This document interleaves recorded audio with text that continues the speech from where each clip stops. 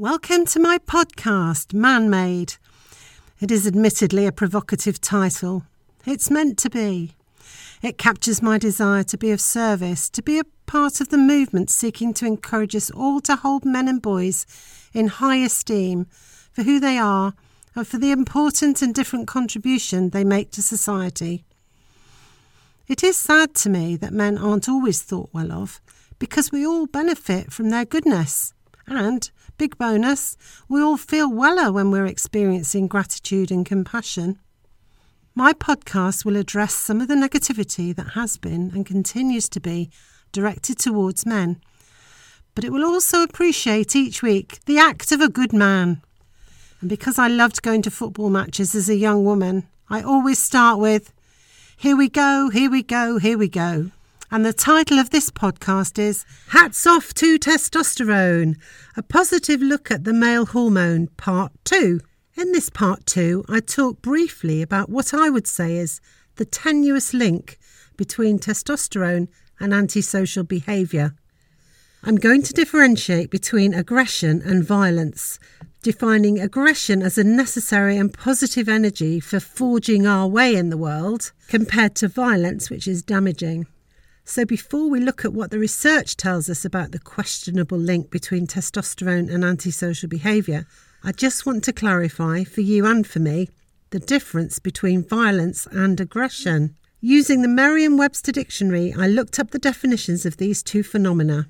What I found were two remarkably similar and negative characterisations.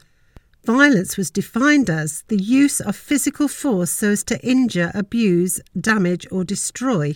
I repeat, injure, abuse, damage or destroy.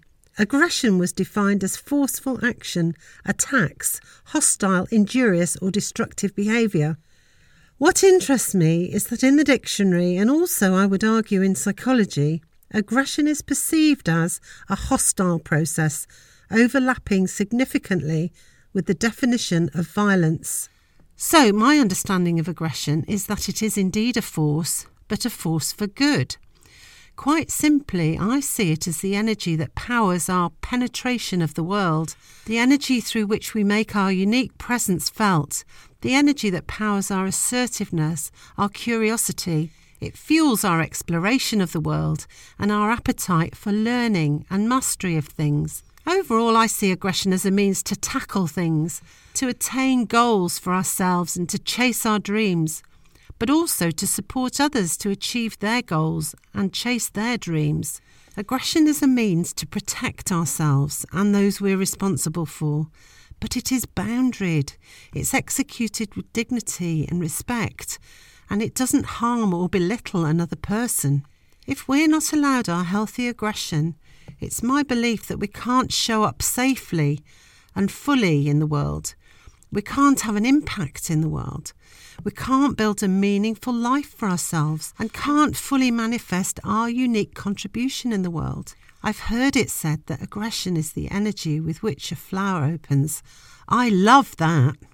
In the research I'm presenting here, I've taken the liberty of, where the author has written about aggression, replacing that word with either abuse or violence, words which are generally agreed upon to cover a range of antisocial, physical and non-physical harmful behaviours. So, returning now to what seems to me like a very small body of research that links testosterone to violence, we'll look briefly at domestic violence. Domestic violence is an abhorrence. The vast majority of us unequivocally agree on that. Our homes should be a place of safety, an environment for restoration, recreation and harmony for all members. I'll be looking at domestic violence in more detail in future podcasts, in particular looking at some studies that take into account female domestic abuse of males and same-sex relationship domestic abuse. But for now, let's look at some research into the link between testosterone and domestic abuse. So, a high percentage of 54 culturally diverse men of low socioeconomic status, all of whom had a main sexual partner, self-reported some level of both verbal and physical abuse towards that partner. In this particular study, the levels of testosterone were found to correlate closely with the levels of both verbal and physical abuse reported by the men.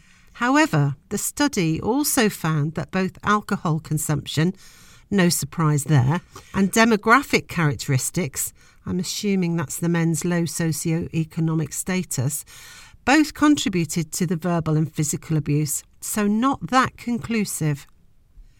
Another experiment found that administering large doses of testosterone did increase aggression, but only for a small proportion of men. Now, researchers tell us that violent crime is largely perpetrated by young men.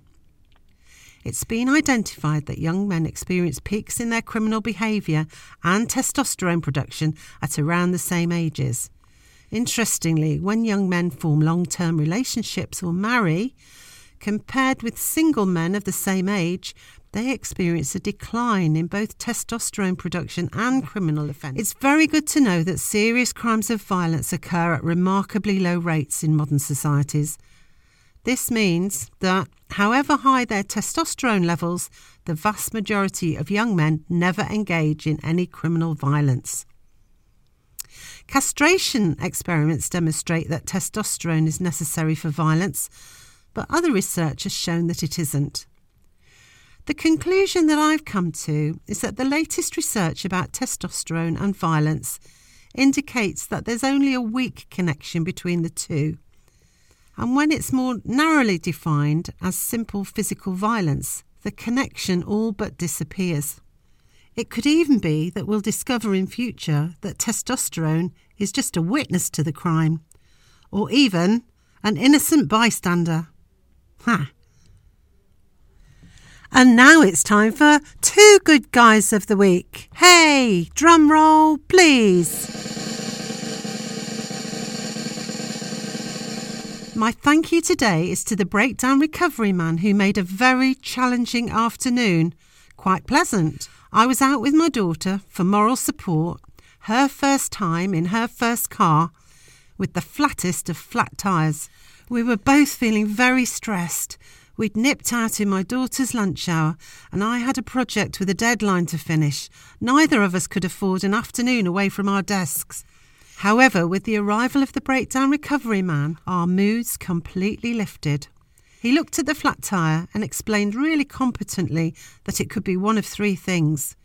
He coached my daughter in a really calm and friendly way how to drive up the ramp. We made a lot of silly, nervous jokes, which he generously laughed at. And he made plenty of jokes of his own.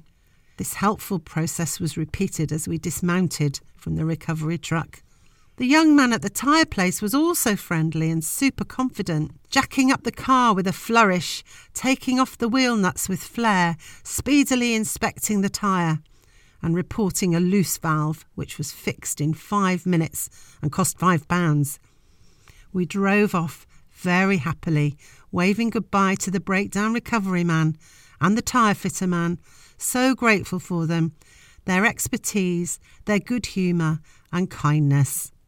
Applause, please. Thank you.